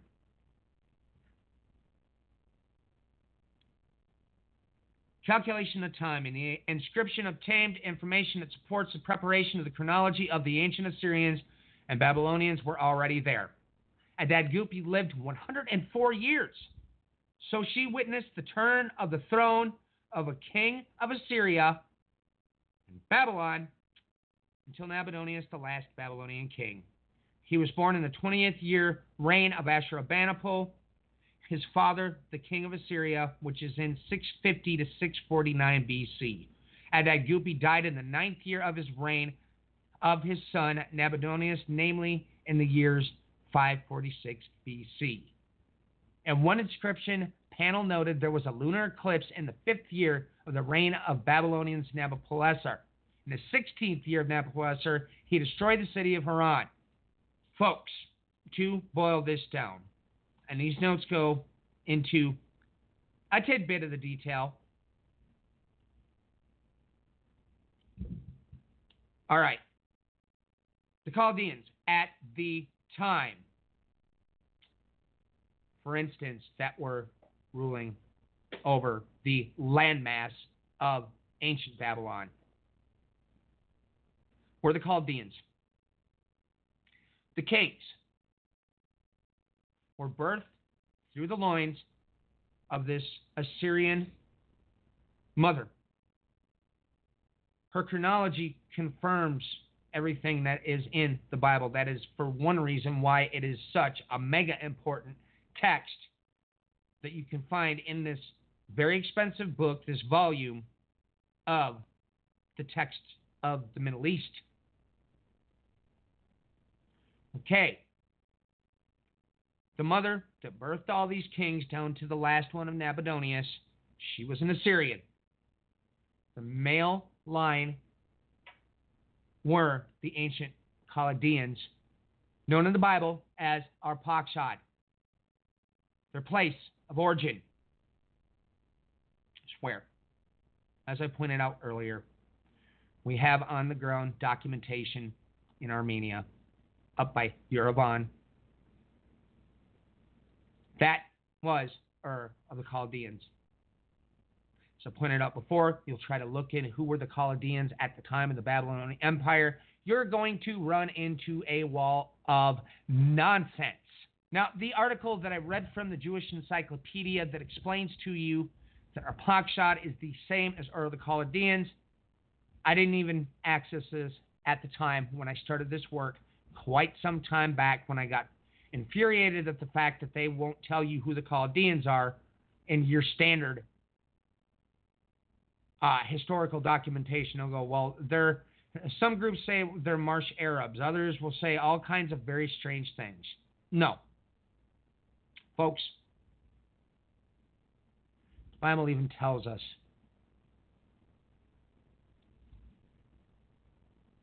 the Hebrew people, they're associated with who? The Chaldeans. That is the genetic bloodlines. You can't escape this. We even have, for instance, out of the International Standard Bible Encyclopedia, will back this up as well. It brings up the same details. It's going to draw you to only one place, Armenia. Now, you see, we're going to stop for a moment and, oh yes, we get to play with genetics now. Because this is a very important modern science that has been rewriting our understanding of a lot of things concerning who is where, how, and why. There's something very important to take note of. There is a massive body of work being done on the genetics of the Armenian people because of the fact that they are considered an isolate group. The vast majority of them had stayed in those regions all throughout history. But there's something very interesting going on here, which can be very easily explained when you know your history. You have two groups of people here. Frequencies. Armenians men's most common Hawaiian DNA haplogroup is R1b. It's found in 28%. This next one is J2. This is the next most common frequency at 22%. All right, folks, what are we dealing with here with R1b and J2? Well, R1b would most be connected to those, that branch of Ashkenaz, the Saka Scythian, referred to by Herodotus as the Saka Tagarhuta. More specifically, the Scythian with pointy hats. Let me explain something real fast here, folks, because you need to get this through your minds right away. Now, the most major text that historians will quote from is obviously Herodotus concerning the Scythian, but you need to understand right now that was a blanket name for a large group of different peoples. You have varied nations from the Table of Nations that are encompassed within that title, Scythian. The Scythian are not one people group. They're not one genetic body. Okay. Saka Tiger Huda. I have touched on this in the past. I'm going to reiterate it now. Saka Tiger Huda were what has always been known in the Bible as the Magi. Okay, the Magi are not Zoroastrians. Never were. Never will be. We cover this in depth in other programs that we have done. At some point, we're going to come back and do a program on this so people can understand who they are and why this is important. The next group, J2, that is your Semitic bloodlines. What does Semitic mean? It means anybody descended from Shem. We shouldn't be shocked at all by this because let's consider what we find. We bring up the other. Let's consider what it states here in Daniel 2.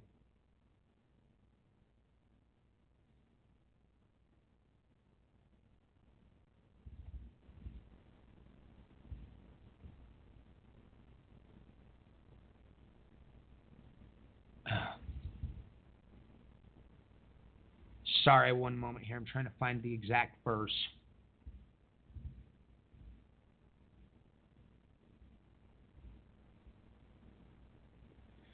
All right, let's go down to Daniel 2, verse 10. The Chaldeans answered the king and said, there is a Magian, a conjurer, or a Chaldean.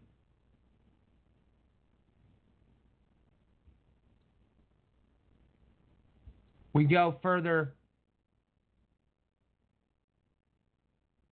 through. Let's go back up to Daniel 2, verse 2. Folks, I want you to pay careful attention to this. This is referring to a different group of people with the names listed.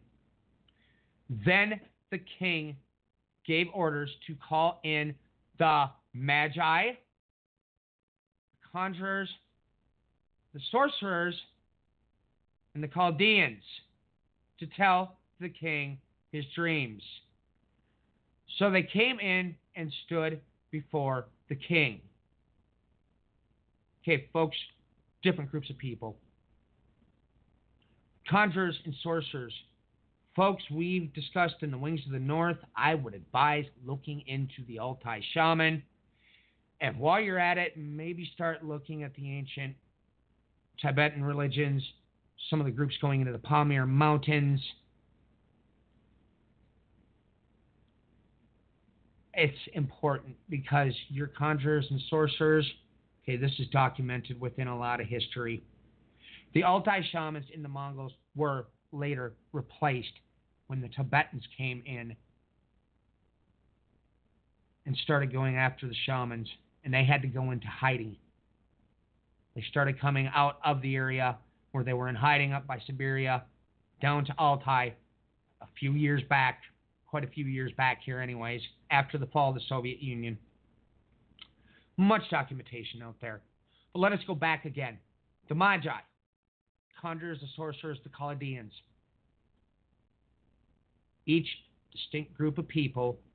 But here we can see in genetic documentation, not to even mention there is a plethora of documentation out there that we've discussed in times past about how it is that the Magi came up into this region where the Chaldeans were.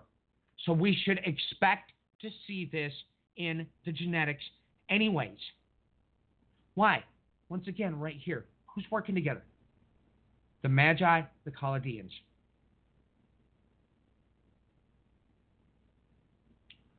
I could go into mega in-depth historical documentation supporting who the Chaldeans are, where they were in Armenia. This isn't up for debate. But we're rolling down near the end, and we haven't even touched on hardly any of these verses. I'm going to hand this back over to Matthew for a little bit so I can get a breather, and then, I don't know, Matthew, try to pull out some of the verses that catch your attention. I mean, there was one in specific, outside of the fact that Isaiah 23 had caught my attention, but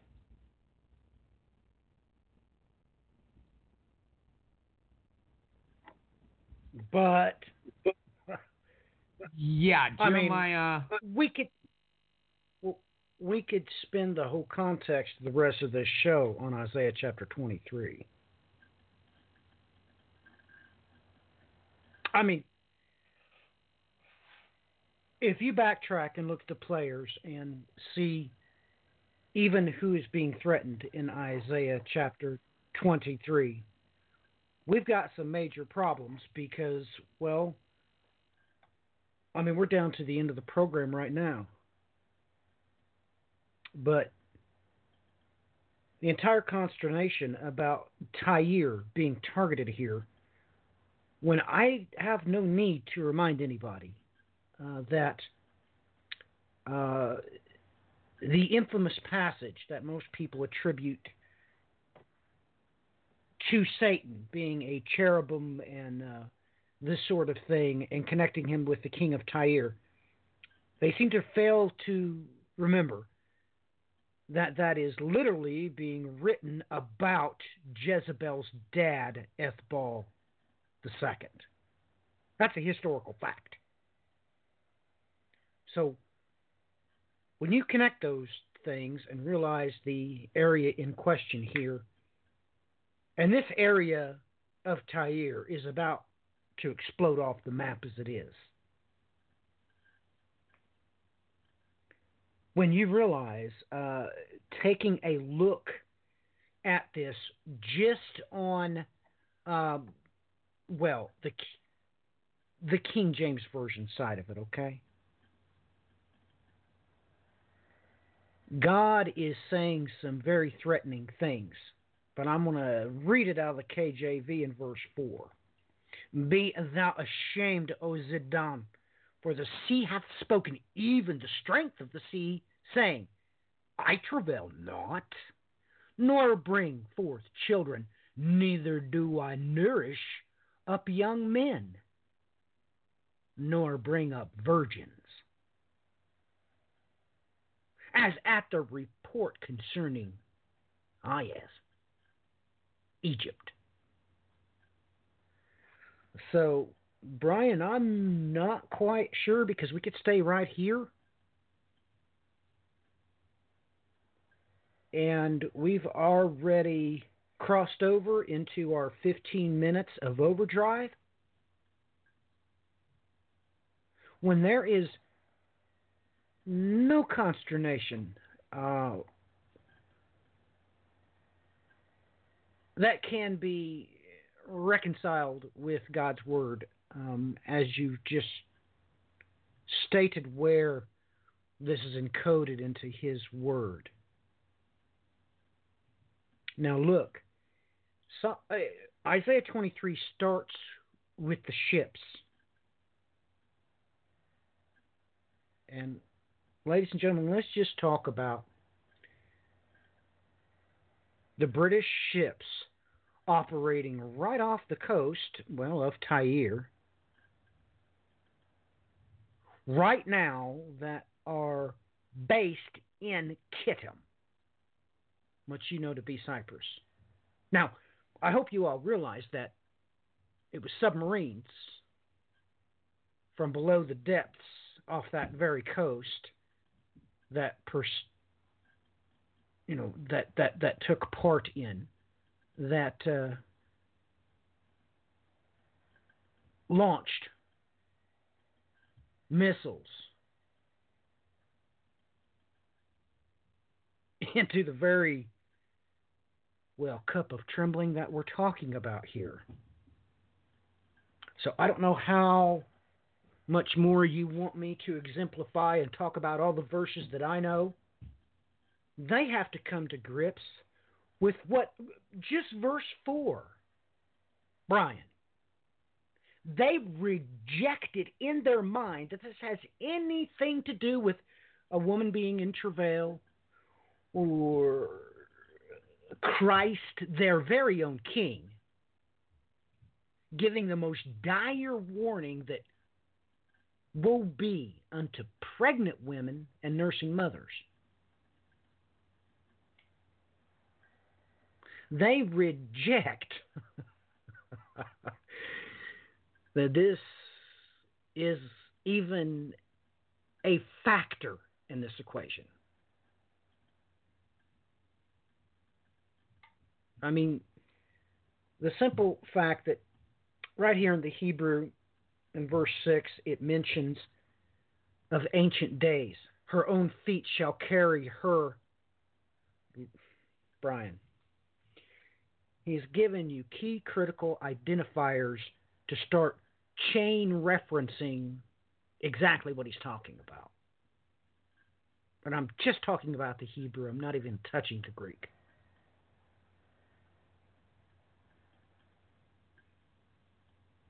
And if they don't understand that the Gaza Strip is exploding,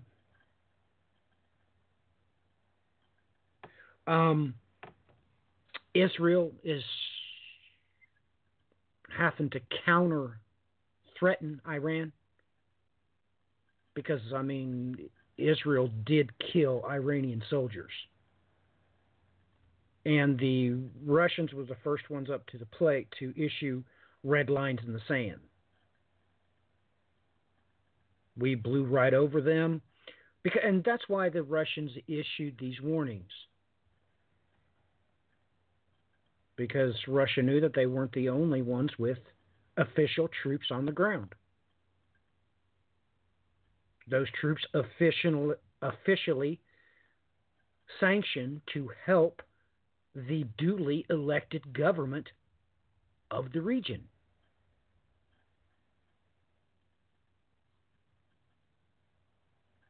So, Brian, I have give just a little bit in 5 minutes. Now we're down to 10 minutes left. And let me ask you something. Are you going to make available to the public the notes that you have sent on to me? Are you going to send people those links so that they can take part in this? I'm going to attempt to. All right, because the two PDFs in question here, ladies and gentlemen, is Armenia and the Chaldeans, and of course the original one from the Queen of Babylon. But I'm not telling Brian he has to do anything. Because he don't. But what I'm looking at here, there is no arena for argument. He's just detailed the facts, the way that they stand. So, with that in mind, Brian, I suggest that you cover a verse that you think important, because now we're down to 9 minutes. But I can't stress enough that Isaiah 23 is more than enough for me to bring attention to just the one verse I brought up. So, Brian? This is the entirety. And we talked about Isaiah 23 earlier in the week. Folks, you need to wrap your minds around the fact that everything that is being spoken of here in Isaiah 23 is playing itself out again. Now, I'm going to bring up something real tiny in this real quick, because I've years and years on end, everybody's run around trying to say Tarshish has been in this place and that place, and I appreciate it when Matthew had finally had enough and just stated it, because Tarshish, it tells you emphatically in the Greek of the Septuagint that Tarshish was ancient Carthage. Where's ancient Carthage?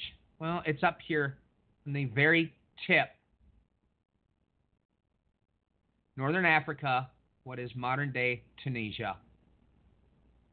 That's Carthage, folks. That's Tarshish.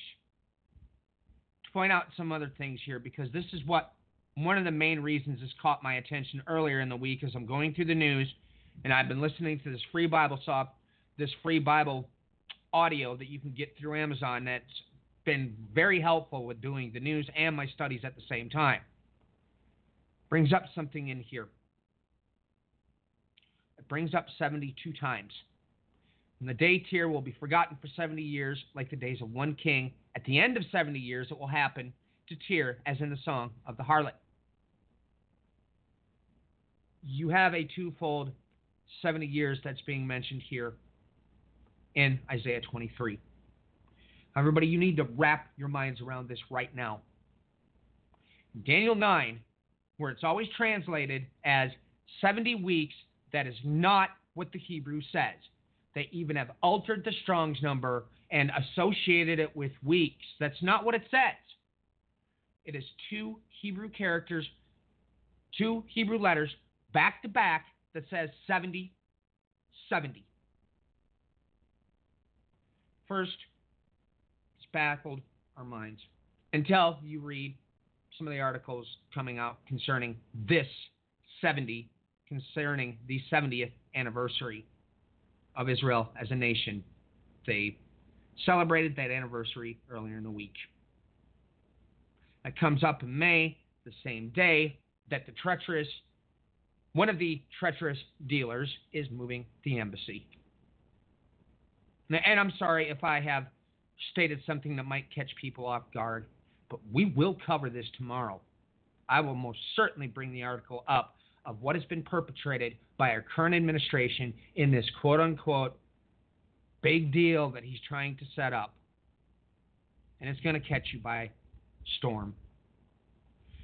There's also something that I need to point out, because this comes up with Jeremiah 40 and on forward. Let me give a translation that sort of hits this more in the dot so people can see it. From the Scriptures 2009. I have the print version of this here, and every now and then I'll pick it up and go through it, because it's an interesting translation that is very handy to see some things you normally can't. But here in 40 verse 9, or 40 verse 8, that's where this comes up. This is how it states it. So they came to Gedaliah and Mitzpah, Ishmael the son of who? Netanyahu. And Jokan and Jonathan the sons of Korah, and Sariah the son of Tanhumath, and the sons of Ophel the Nethophite, and Yesaniah the son of Methkite, they and their men. And Gedaliah son of Ahiakim, the son of Shaphan, swore to their men, saying, Do not be afraid of serving who?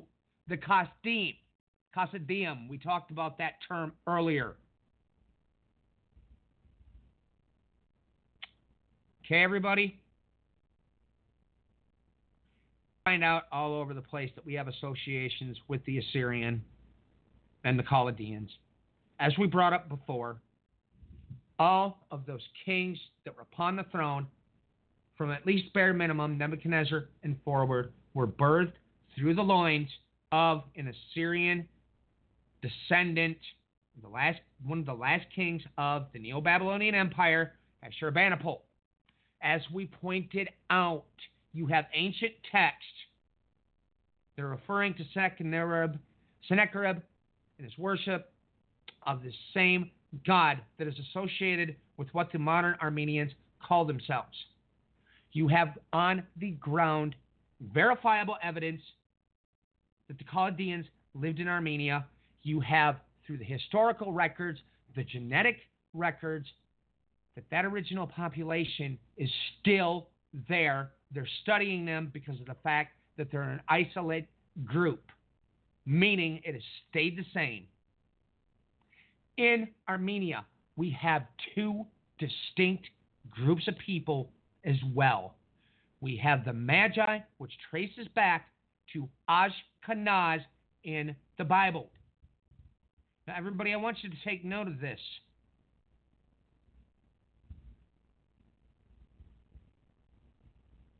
Because we have something very interesting mentioned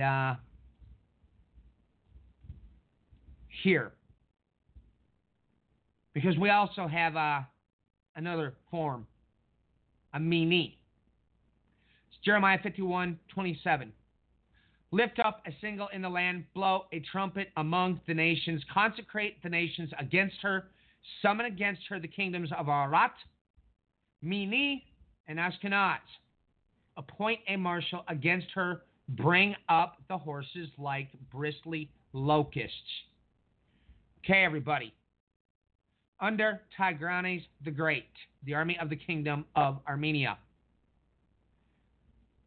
In this, we have this brought up, like the Seleucids, the bulk of Tigranes' army were foot soldiers. The Jewish historian Josephus talks of 500,000 men in total, including camp followers. These followers consisted of camels, donkeys, and mules used for a barrage, sheep, cattle, and goats for food, said to be stocked in abundance for each man, and hordes of gold and silver. As a result of the marching Armenian army was listed as a huge irregular force, too many to count. Pay attention to what this says. Like locusts or dust of the earth. Not like any other enormous eastern armies of the time. The smaller Cappadocian, Greco-Phoenician, and Nabatean armies were generally no match for the sheer number of soldiers, with the organized Roman army with its legions eventually posing a much greater challenge to the Armenians. What did it state here? Like the locusts or the dust of the earth. And what does this verse refer to? Bring up horses like bristly locusts.